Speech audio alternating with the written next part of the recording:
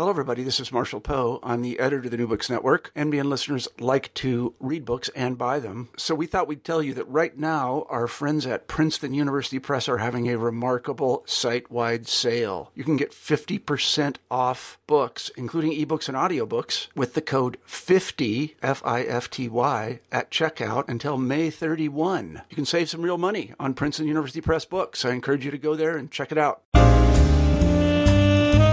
Hello, everyone. This is Mireille Gino, and you are listening to the New Books in African American Studies podcast. Today, we have as our guest Professor David Kruegler, author of 1919, The Year of Racial Violence, How African Americans Fought Back, published by Cambridge University Press. Professor Kruegler, welcome to the podcast. Thank you. It's great to be here, Mary. Great. I wonder if you'd just begin by telling us a bit about yourself. Sure. I've been a professor at the University of Wisconsin at Platteville for 17 and a half years now. I was fortunate enough to obtain this position when I finished up my graduate work at the University of Illinois at Urbana-Champaign, where I studied U.S. history.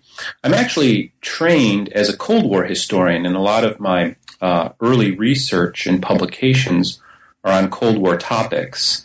But while I was at the University of Illinois, I had the good fortune to study African American history with Professor Juliet E.K. Walker, who's now at the University of Texas, and I served as her research assistant for a couple of years.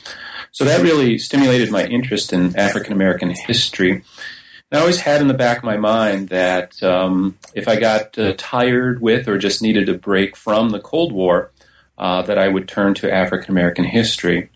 And so that's what led me to 1919. Okay, that's really interesting. Okay, so I take it the needed break from the Cold War did come at some point. Yes, and my initial interest was in America right after World War I. 1919 was not just a year of racial violence, but a year of much upheaval in the United States and globally. So, like a lot of authors, I didn't set out to write the book that became 1919, The Year of Racial Violence. I set out to write a book that was more of a narrative history of 1919, focusing on strikes and labor problems and economic issues. And the Red Scare.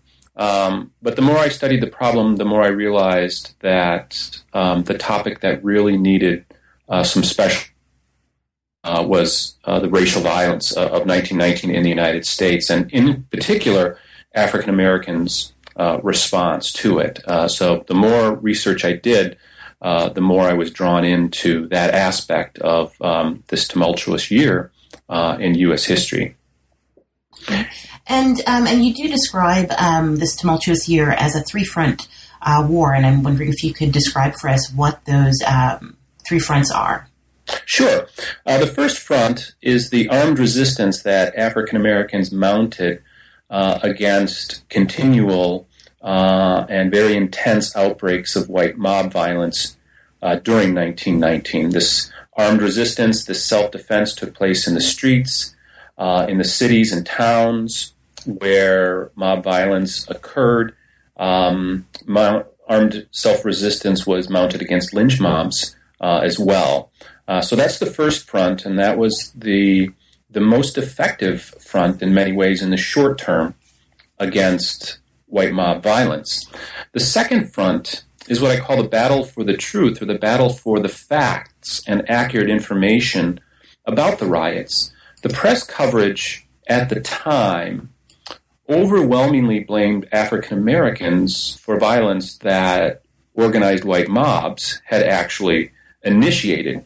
And here, African Americans were really doubly victimized because they had first been attacked, physically attacked, but then by mounting self-defense, they were blamed for the violence, even though they were taking measures to defend themselves when local authorities, including police and sometimes federal troops called in, were not providing such protection. So the black press, journalists like James Weldon Johnson and Robert Abbott of the Chicago Defender, recognized the need and swift information about the riots so that the prevailing narrative that somehow African Americans were to blame could be countered. And that fed right into the third front, which was the fight or the struggle for justice in the courts. And here, the struggle was much more long-term. Right away, black lawyers and specially organized committees of the NAACP provided legal assistance to African Americans who were being charged with very serious crimes for defending themselves during the riots, particularly the urban riots. And I should note here that African Americans were being charged with crimes that whites were not, and that called for legal defense. And in the more long-term defense, African Americans needed to be defended against capital crimes, and this led to some important Supreme Court decisions along the way. So that's the three-front war that was mounted by African Americans against white mob violence during 1919. Okay, and that's also a nice sort of outline of the book itself. So if we kind of start moving into the chapters of the book, your first chapter deals with World War I and the New Negro movement, and so it would be great, I think, for our listeners to sort of for you to contextualize again the armed resistance within the New Negro movement, what it is, how it informs this resistance to anti-Black violence. Sure. We often associate the New Negro movement with the Harlem Renaissance that came after World War I, but it's the war. It's a part of a turn-of-the-century movement, in part led by the Black elite, by the Black middle class, to try and regain lost voting rights, which had been unconstitutionally stripped, to establish respectability for both Black men and women, and to counter the rising racial violence occurring in the United States against African Americans. The New Negro movement also had a radical element to it, as socialists like Hubert Harrison lended their voices to alternatives to the American system and proposed ways to diminish or even eradicate white supremacy. Socialists like A. Philip Randolph and Chandler Owen were also part of this movement as well. And even before the American entry into World War I, and certainly before resistance to white mob violence, a big component of the New Negro movement was standing up to lynch mobs, standing up to the violent assertion of white supremacy. That then combined with African Americans' military service during World War I and the widespread support African Americans on the home front gave to that war effort. As President Woodrow Wilson declared when he asked the United States to go into war, the world must be made safe for democracy. And for African Americans, the mission became America must be made safe for democracy. And so the military service of more than 360,000 Black men and the support Black women gave to that military service and the domestic support for the war fed into the New Negro and brought resolution and determination to make America safe for democracy and stop racial violence in the United States should it reassert itself, or continue, I should say, because it did occur during the war as well. Yeah, and to that point, this early chapters is where you make your first mention, I think, of the intersection of Black self-defense and Black masculinity. And I wonder if, as we proceed, if you can sort of talk about that as it relates to the return of servicemen post-war. Sure. I think the most important thing to know is that in the Army, a lot of African Americans were exposed to new Negro ideology, particularly Southern blacks who had led mostly localized lives and hadn't traveled or even spent much time outside of the farms where their families sharecropped or the towns in which they did trade. And so this was an eye-opening experience for them, and certainly to be in a foreign country. And this mingling helped spread the new Negro ideology. Just as important was the discrimination and segregation that African American enlisted men and officers faced in the U.S. Army. And in the book, I try to provide some representative examples of the discrimination African Americans faced. And just to cite one example, a lot of African Americans were channeled into labor brigades or battalions to do the hard work of digging ditches and unloading equipment, hard manual labor, because white Army officers did not believe they were fit for combat, even though segregated black combat units proved themselves again and again in combat.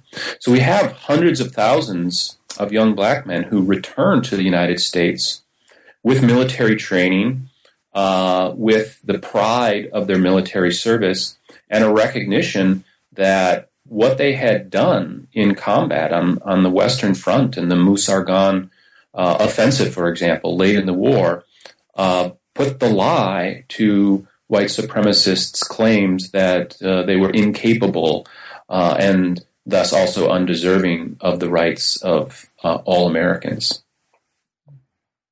Right, and the examples that you focus on in your second chapter in Charleston, South Carolina, Bisbee, Arizona, and Longview, Texas, and again, sort of going through that sort of role of civil and military authorities in anti-black mob violence.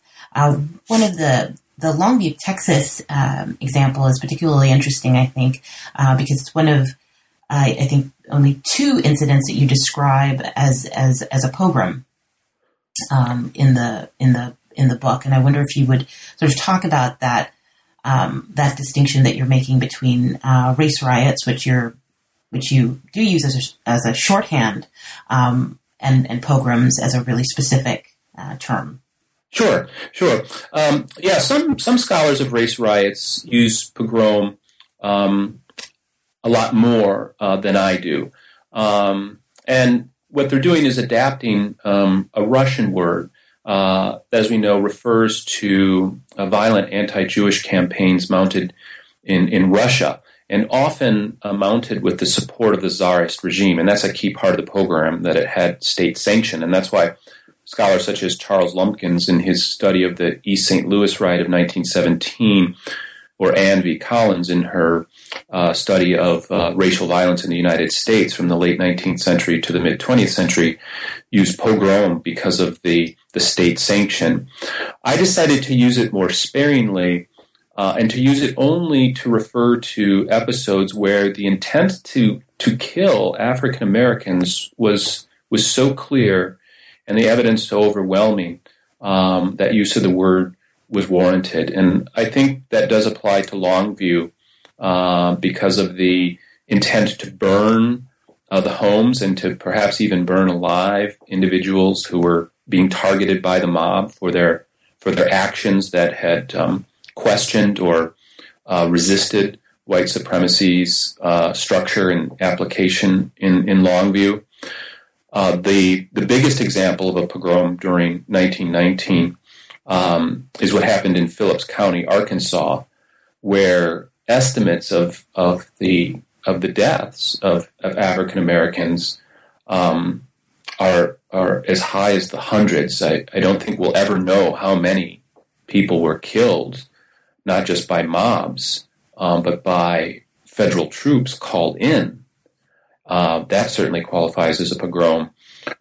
You noted that I used the word race riot for shorthand, and it is, I think, perhaps stylistically the best word we have. It's the one that's most commonly used, but I ask readers to accept it as a synonym for anti-black collective violence, because in almost every instance of violence documented in the book, white mobs initiated it. A riot suggests that somehow all sides are equally to blame, and that just wasn't the case in 1919. That's interesting, as well as we move into your third chapter, that because distribution of culpability, the subtitle of the title of chapter 3 is "Fighting a Mob in Uniform: Armed Resistance in Washington D.C." And there you discuss the transition to peacetime in the nation's capital. And so again, you're sort of dealing with uniformed mobs, and I wonder if you would again sort of talk about that, the sort of the balance of the mobs versus those who resisted them. Sure. One of the interesting aspects of U.S. mobilization for World War I is the breathtaking speed with which the military services demobilized. In the winter of 1919 and into the spring, hundreds of thousands of white and black enlisted men, millions even, when we bring up all the totals, from France on troop transport ships and being deposited in major eastern seaboard ports, Charleston and New York among them, mustering out with some severance pay and the right to wear their uniforms for 3 months after discharge, as long as they had a red chevron on their shoulder, and then sent on their way.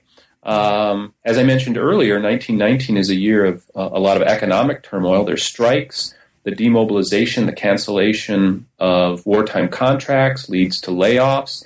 So you've got all of these veterans looking for work. And in the case of Washington, D.C., hundreds of white veterans sort of trickled into the Capitol, even if they were not from Washington, hoping to find work.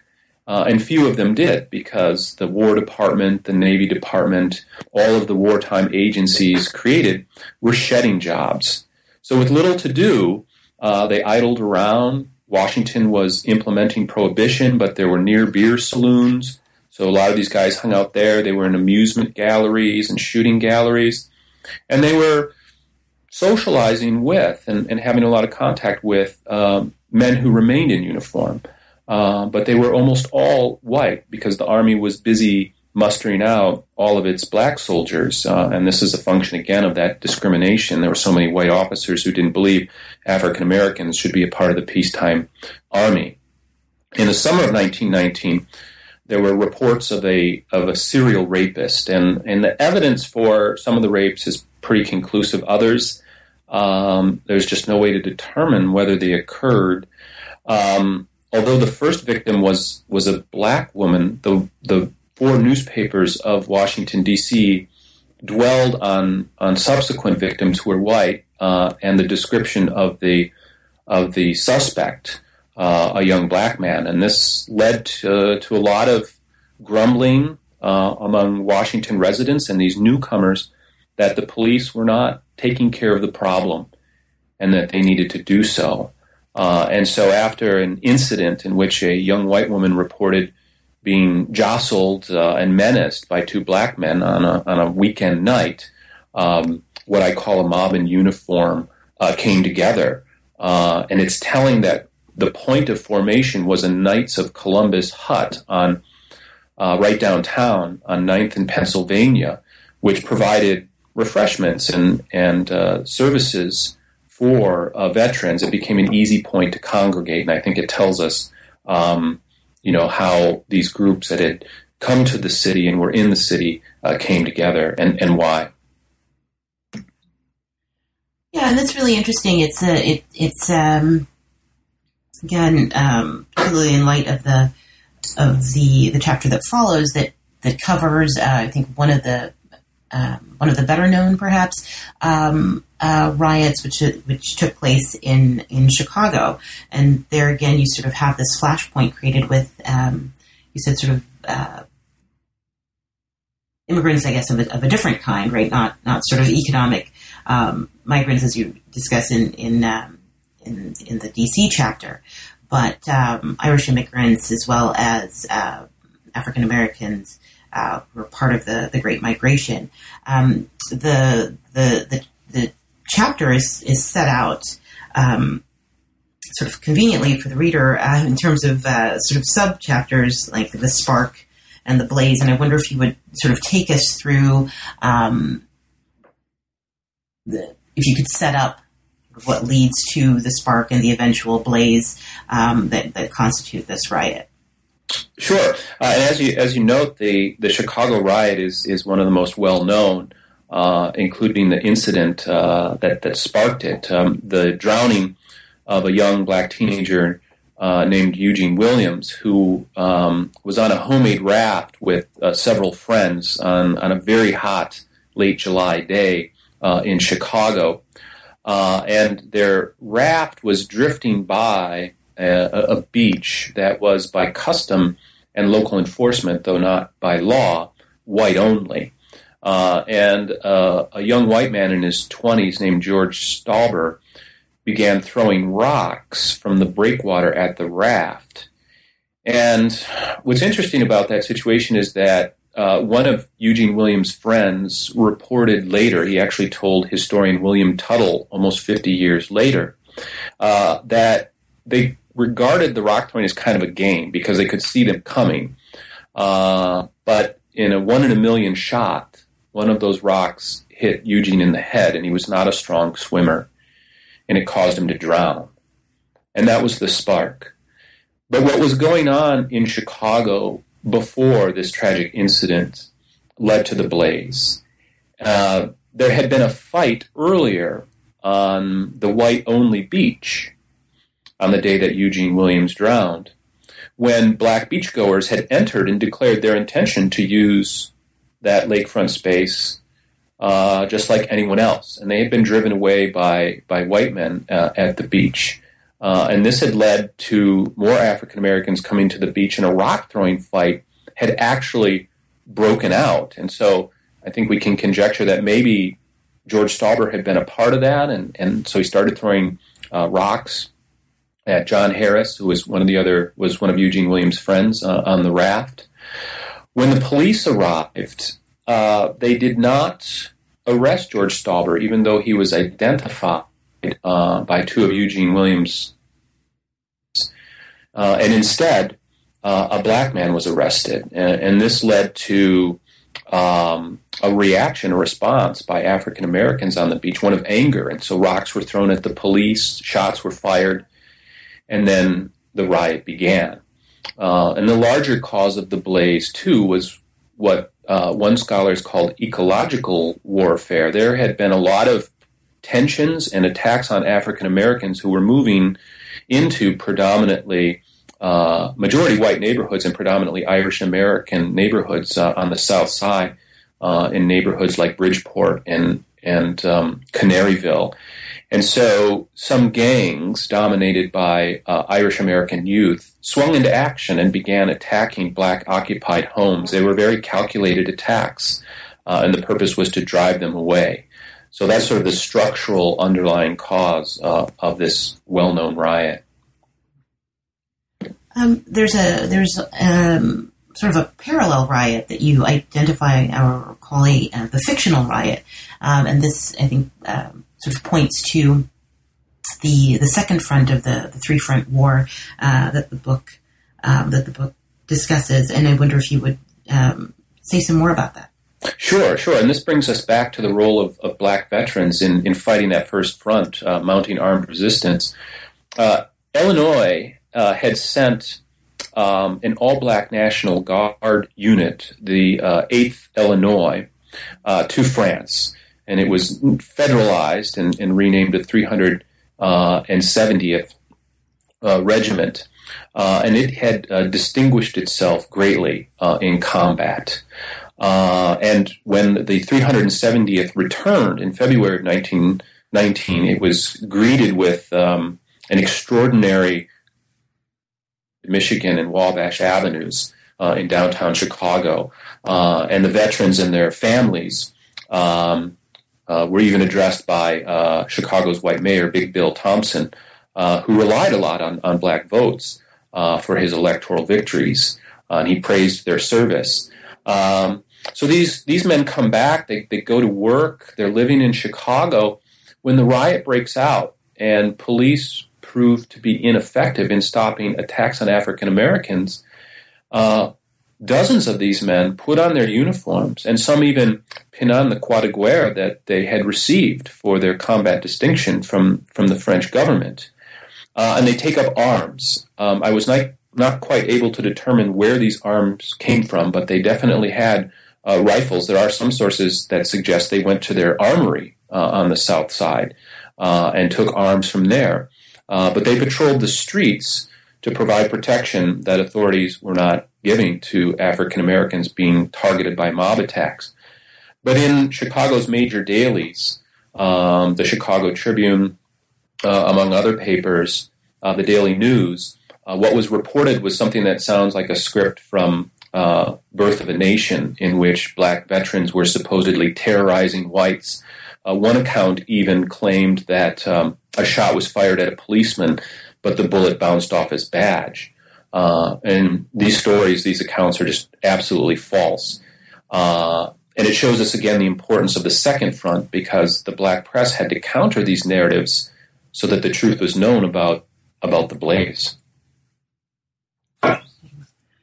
And at the, as part of the at the end of this fourth chapter, which incidentally is titled "Blood in the Streets," you conclude, I think in part based on what you've just said, that the new Negro had arrived, and I wonder if you would expand on that notion. Sure, I think the reason I described it that way is because the Chicago riot came just days after Washington, D.C.'s riot. Both occurred in July. Washington's was mid-July, and Chicago's was late July.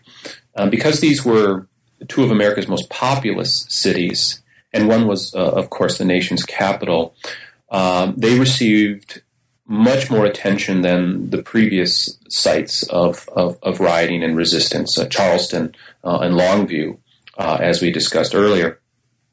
And so people began asking themselves, well, what's going on? Why is there all this violence? And for a lot of white Americans, reading the press coverage in the major papers and reading stories that appear in the New York Times, what they think is that African Americans are mounting some sort of uprising and are to blame. The black press counters and says, no, let's look at the true causes of violence here. What happens in Chicago? James Weldon Johnson, who was writing in the New York Age, a black newspaper that received national distribution, provided careful and thoughtful evidence and a searing indictment of the cause of Washington's riot. Called it an exhibition of savagery by soldiers in the uniform of the United States government. Where is democracy, he asked. So that's a rhetorical expression of the new Negro, and the resistance that was mounted in Chicago and Washington showed the first front occurring, and that was celebrated as well. And so that's why I chose to say here's this moment of arrival and awareness too. Interesting. So the fifth and sixth chapters both deal with armed resistance, right? So that first front, and the first chapter 5 deals with armed resistance to the courthouse mobs. And in it, you discuss two cases, one in Knoxville, Tennessee, the other in Omaha, Nebraska. And this seems to be sort of a widening of the target for the mobs. And I wonder if you would sort of talk about what precipitates this broader target. Sure. The first of these two occurs in Knoxville. And the Knoxville and Omaha episodes are called the courthouse riots because in both cases, white mobs stormed courthouses in the city centers in order to seize black prisoners accused of crimes against white women. In Knoxville, the mob failed to seize its intended victim and lynch him because the sheriff had removed him. There was a young man named Maurice Mays, and he was falsely accused of raping a white woman. He had been taken away in secrecy to Chattanooga, but that did not deter the mob, which turned its fury on the courthouse, released white prisoners, vandalized the courthouse, and then moved to the center of Knoxville to a nearby neighborhood and began attacking African Americans. And African Americans in the neighborhood around Vine and Central in Knoxville mounted self-defense. In one prominent instance, American War, a local black businessman named Joe Etter, he owned a secondhand clothing store, helped lead the resistance and lost his life. Its accounts vary, but one of them states that he was trying to disarm a machine gun nest that had been set up by all-white troops, National Guard troops of Tennessee, which had been called in to restore order. In the second episode, in Omaha, a black laborer named Will Brown was falsely accused of rape and held in the courthouse. In this case, he was framed by a local politician who was seeking to discredit a reform-oriented mayor and his police commissioner. In this case, the mob succeeded in seizing Brown and lynched him and desecrated his body afterward. And as was the case in Knoxville, there was an intention to attack Omaha's black neighborhood. But in this case, the mob did not foray into the black neighborhood because word had spread that Omaha's black residents were armed and ready to mount resistance. And so no such incursion was made. And again, that's sort of an echo, I guess, of the end of chapter 4, where you say this word of this resistance is making it sort of making it clear that anti-black violence will be continually met with armed resistance, and that also, I think, brings us into chapter 6, which is titled Armed Resistance to Economic Exploitation in Arkansas, Indiana, and Louisiana. And in this chapter, you describe the 3 riots that sort of close out 1919 as a year of racial violence. And these 3 sites are united by the sort of agricultural industrial laborers and their sort of resistance to exploitation. And I wonder if you could talk about that, and perhaps, if it's not too much of a stretch, if you could also sort of discuss the some of the ways in which you see see socialism informing the new Negro movement, and how those two things might be connected. Sure. Let's begin in Phillips County, Arkansas, centered around the county seat of Helena. This was in the Arkansas Delta, and a lot of its economic base was sharecropping, producing cotton, but there was also a lot of timber extraction. A lot of industry had moved in the years just before World War I. The prices of cotton had gone up because of the war, but with its end, there was widespread expectation that the price would drop. At the same time, African American sharecroppers were organizing a union and seeking to, at long last, get fair settlements for their share of the cotton produced, because for years, decades even, they had been regularly cheated by landowners and were, in effect, chained to the land in a form of debt peonage. So in order to prevent these fair settlements and in order to break the Union, white landowners basically commissioned an attack on a meeting of one of the lodges of the Union in a remote part of Phillips County at a crossroads really called Hoop Spur. This again brought widespread violence, anti-black collective violence in the form of a posses really organized by the sheriff of Phillips County, and armed resistance by black sharecroppers, some of whom were veterans, but many of the leaders were not, yet they emulated the military training of veterans by organizing self-defense patrols. As had been the case in other episodes of anti-black collective violence, troops were called in. And as I said earlier in the interview, in Arkansas, these troops carried out pretty open and deadly attacks on African Americans. So although the official death count is 25, it's almost certainly much higher. And one historian who's focused just on this pogrom, this episode of racial violence, a scholar named Robert Whitaker, has identified a couple dozen killing sites, as he calls them, and based on that suggests the death count is several hundred.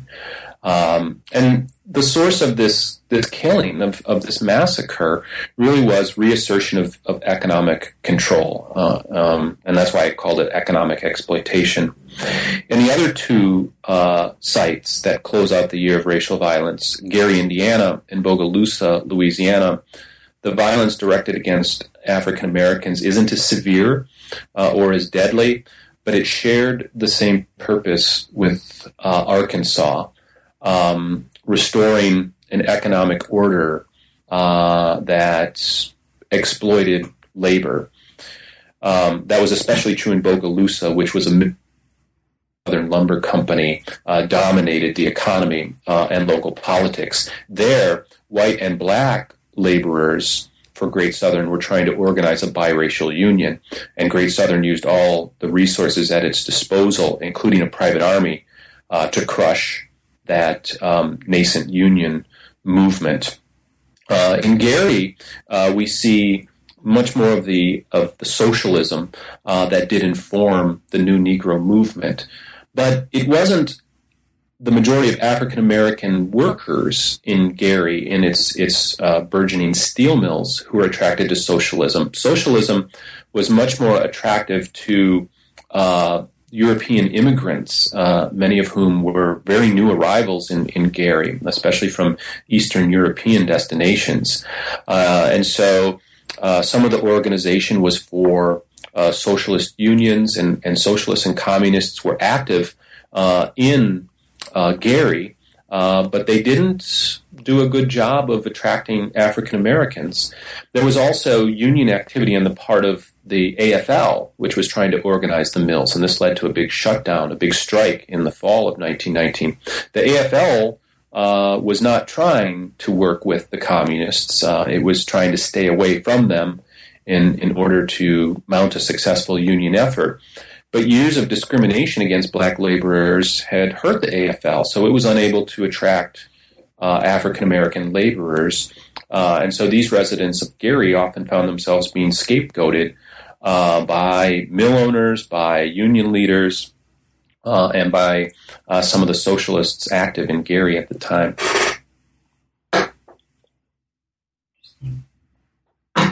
Okay, so at the end of the chapter, you sort of talked about the response of African Americans in all three of these places, demonstrating sort of a readiness to again assert their rights, if not their sort of broad civil rights, but their rights to resist and their rights as workers.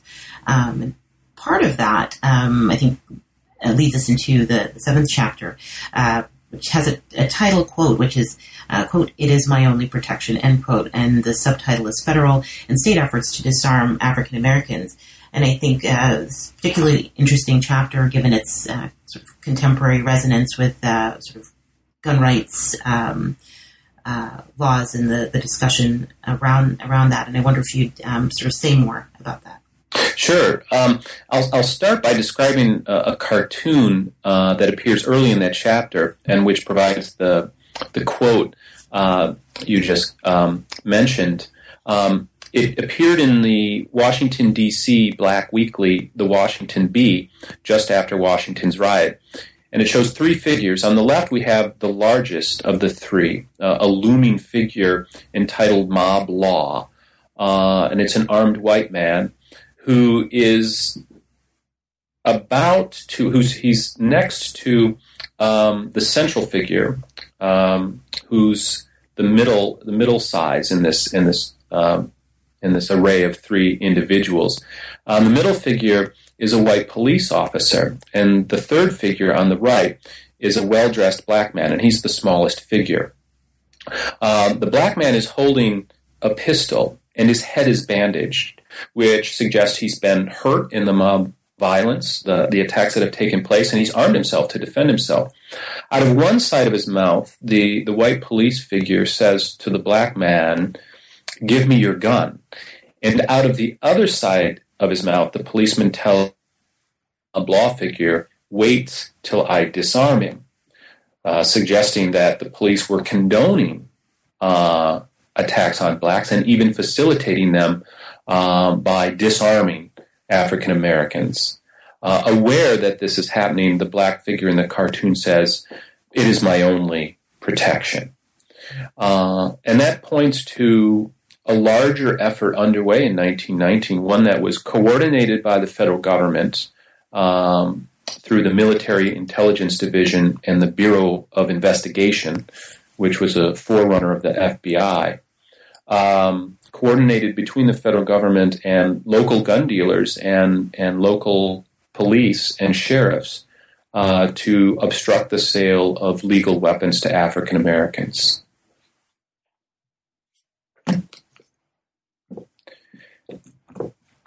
And this was really a response to the First Front that African Americans were carrying out, the armed self-defense, where and when the law failed to provide protection against white mob attacks. Much of the intelligence analysis in the Military Intelligence Division, the Bureau of Investigation, was based upon the hypothesis, on the assumption that African Americans were organizing an uprising and that radicals, socialists and communists, were to blame for it. And even though the evidence they acquired did not support convincingly such a conclusion, that only caused a lot of Bureau of Investigation agents and officers in the Military Intelligence Division to spend more time monitoring radicals and communists because they believed they were just missing the connection, when in fact, right in front of them was the overwhelming evidence that what was going on was a response to white mob attacks.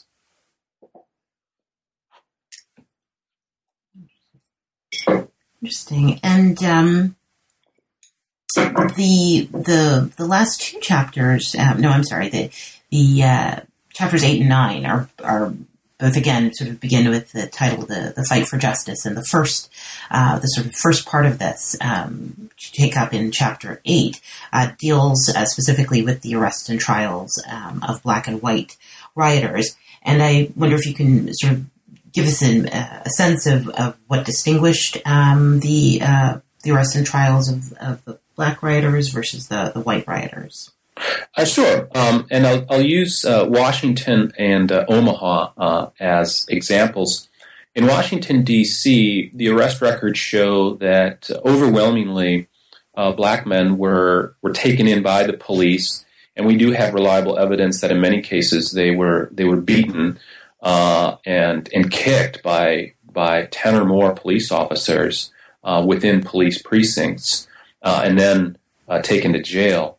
The next day, they were charged with carrying concealed weapons and other crimes, while only a handful of white rioters were charged. And Washington, which had a very active and effective branch of the NAACP, sent members who were attorneys into courts to protest this misjustice. And in Washington, they were able to convince 2 white police court judges to more fairly apply the law. And in only one instance was an African-American defendant given a severe penalty for carrying a weapon. And one of the black lawyers even commented privately that this was probably deserved. In the other cases, it wasn't, and they were able to secure a lessening of the charges or even a dropping of them. They weren't able to convince authorities to charge more whites with rioting and attacking blacks, but at least in Washington, they came away with that small victory. Omaha's a little bit different, but just as revealing about the way justice was being pursued in 1919. There was a lot of evidence of who had rioted. There were photographs of people proudly posing around the body of Will Brown, the mob's victim. And police and federal troops, which were called in, used photographs and eyewitness accounts to round up rioters. And in another part of of Omaha's upheaval, the mob had tried to lynch the city's white mayor, who had appeared before the crowd and pleaded for order. He wasn't killed, but he was hurt badly in this incident. So the local authorities really wanted to support and punish those who had destroyed the courthouse and caused millions of dollars of damage. They wanted to try those who had attempted to lynch the mayor, and they brought charges against those for whom there was evidence of involvement in the death of Will Brown. But although many of these cases went to trial, there were no convictions, no major convictions of those responsible for the death of Will Brown, the falsely charged black man, no convictions in the attempted lynching of the mayor, Ed Smith, and no convictions for the damage to the courthouse. And the major reason why is because eyewitnesses did not want to come forward and speak. And there was a lot of sympathy on the part of some jurors to the defendants because they believed what they had done was not really all that bad, that they had been carrying out what the historian Michael Pfeiffer calls rough justice, not wanting the courts to take their time to go through the process of trying trying Will Brown, charged with a crime against a white woman. They wanted to take the law into their own hands. This was so often a motive of lynch mobs. And so jurors effectively condoned rough justice by not convicting white rioters, even when there was overwhelming evidence of their involvement. This also occurred in Charleston, in Knoxville, the other courthouse riot. Well, in the Knoxville riot and the Arkansas pogrom, as you discuss in the subsequent chapter, both had sort of high-profile death penalty cases, and I wonder if you would sort of tie that into earlier chapters as well. Sure. In the first case, Maurice Mays, the young man falsely accused of raping a white woman, was brought back to Knoxville just days after its riot and put on trial. And he was quickly convicted. And his parents led a heroic effort to try and win a new trial and to obtain a verdict of not guilty. And because of some problems in which the death penalty was imposed upon Mays, there was a technical error in what the judge had done because of a recent change to Tennessee law.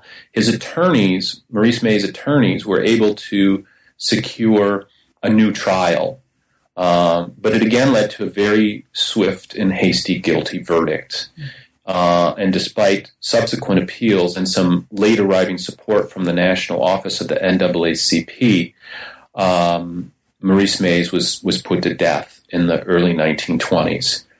And there should be no doubt that he was innocent of the crime for which he was charged, because rapes continued to occur in Knoxville. Even while Maurice Mays was on trial, they were occurring. There was a predator loose in Knoxville, and he was never caught. And even though Mays's attorneys tried to call to the stand women who had been attacked while Maurice Mays was in prison and on trial, the judge did not allow the all-white male jury to hear this testimony.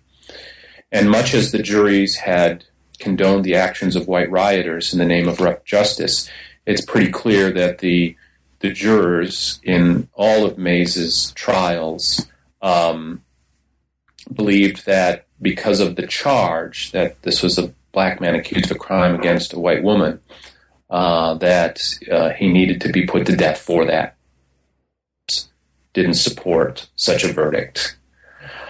The outcome of the trials of black self-defenders in Arkansas has a happier ending. In that case, 12 individuals who were tortured to offer false confessions of a conspiracy to kill whites in Phillips County, Arkansas, were eventually freed when the NAACP, which supported their cases at first secretly and then openly, convinced the Supreme Court to hear the cases in which the NAACP argued the men had been deprived of due process in their 14th Amendment rights. And the Supreme Court, in a very important case called Moore v. Dempsey, ruled that states must assure defendants of a fair trial, that it wasn't just a federal obligation under the Constitution. And although it took some time, it led to the eventual release of all 12 of these defendants who had been facing almost certain death after hasty convictions following their torture and the extracted confessions.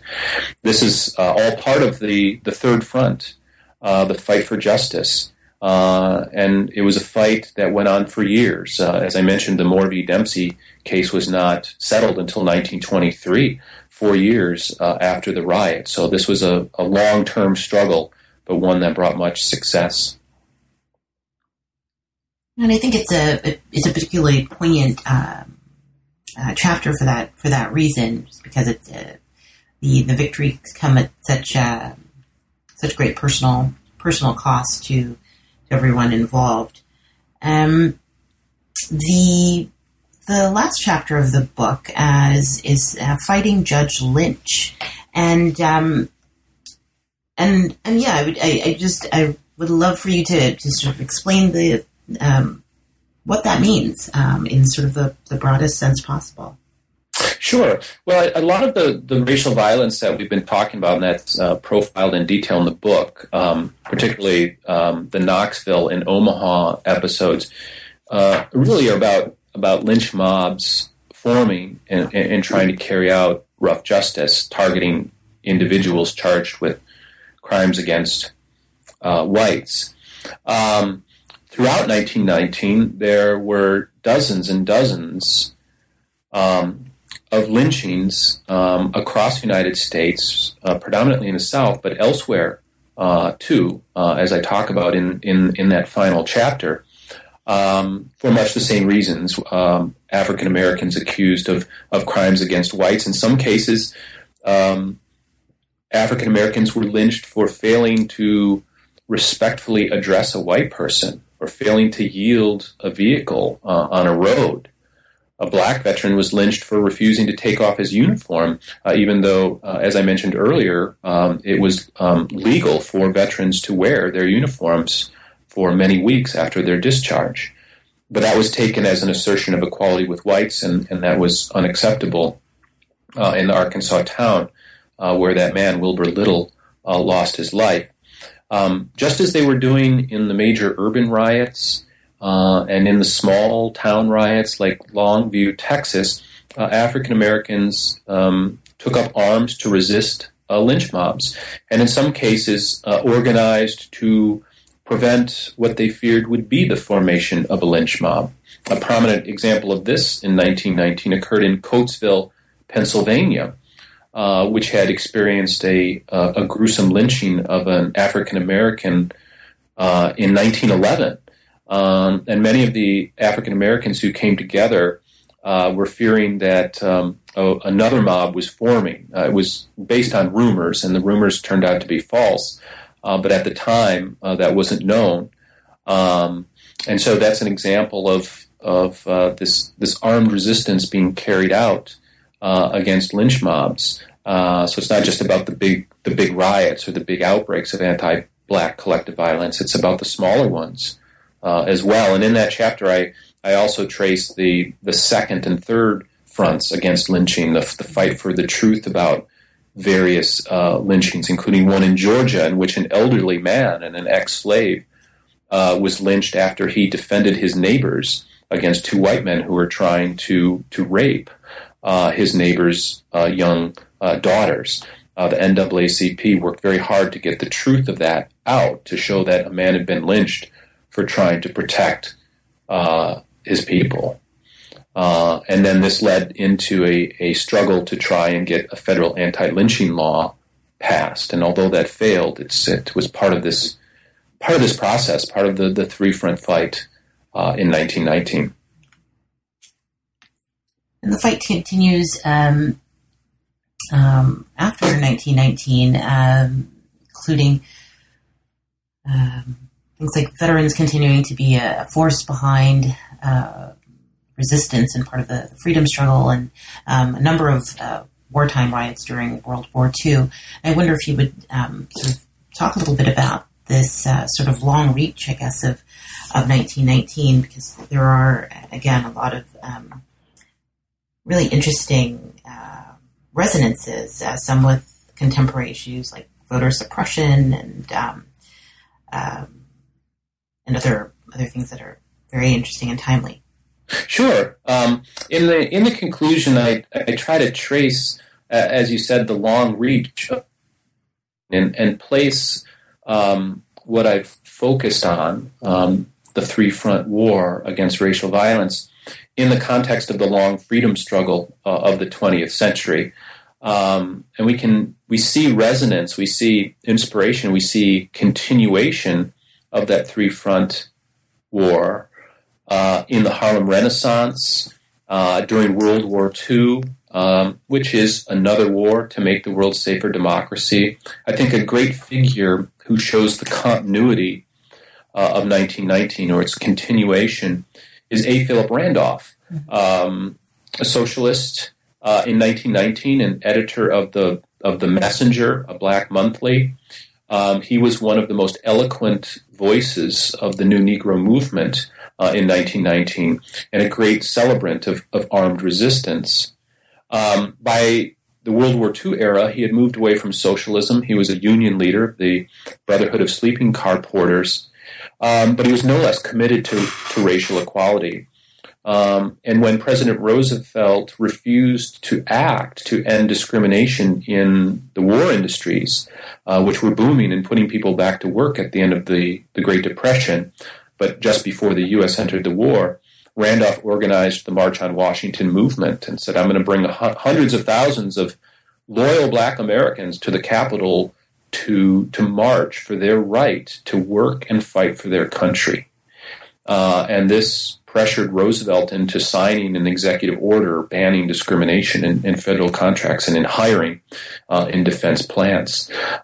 This is what the New Negroes of the World War I era had been working for, and they continue to do so with new people joining this larger mission in World War II with Randolph's March on Washington movement, and that carries right over into the late 40s, into the 50s, and into the civil rights movement. And later in the conclusion, I point out a parallel between the events I talk about in the book about Bogalusa, Louisiana, one of the examples of economic exploitation in 1919, and what goes on in Bogalusa in the 1960s when civil rights organizers are violently targeted and black self-defense forces form the Deacons for Defense to provide protection. There's another good example of this continuation of the three-front war throughout the long freedom struggle. We have taken up a lot of your time, and I really appreciate you discussing the book with us. Can you tell us what you're working on now? Sure. I haven't started my next project. I'm considering two different projects, both of which grow out of this book. The first would be sort of a collection of documents and readings on the Chicago race riot designed for classroom use. So I'm seriously considering building off the 1919 book to do something like that. The other project, which I envision as an article, but perhaps a book, is a study of how exile was used as a tool of white supremacy. Because one thing that struck me as I did the research and wrote this book was how often leaders of towns in the South and elsewhere would try to deal with residents, black residents they considered troublemakers, by ordering them to leave town. This occurred in Longview, and when the so-called, the alleged troublemakers didn't leave, that leads to the pogrom, to the racial violence there. But I'm interested in finding out how frequently and how this tactic was used, this ordering of an exile, and how widespread it was. So after a breather from this book, maybe I'll turn to that. Okay, well, both of those sound like really great projects, and I definitely look forward to hearing more about them as they develop. Well, thank you. Yeah, and thank you again very much for coming on the show. Folks, we've had the pleasure of speaking with Professor David Krugler, author of 1919, The Year of Racial Violence, How African Americans Fought Back. Thank you again, David, for coming on the show. Oh, yes, and thank you, Mary, for hosting and asking such great questions and having me on.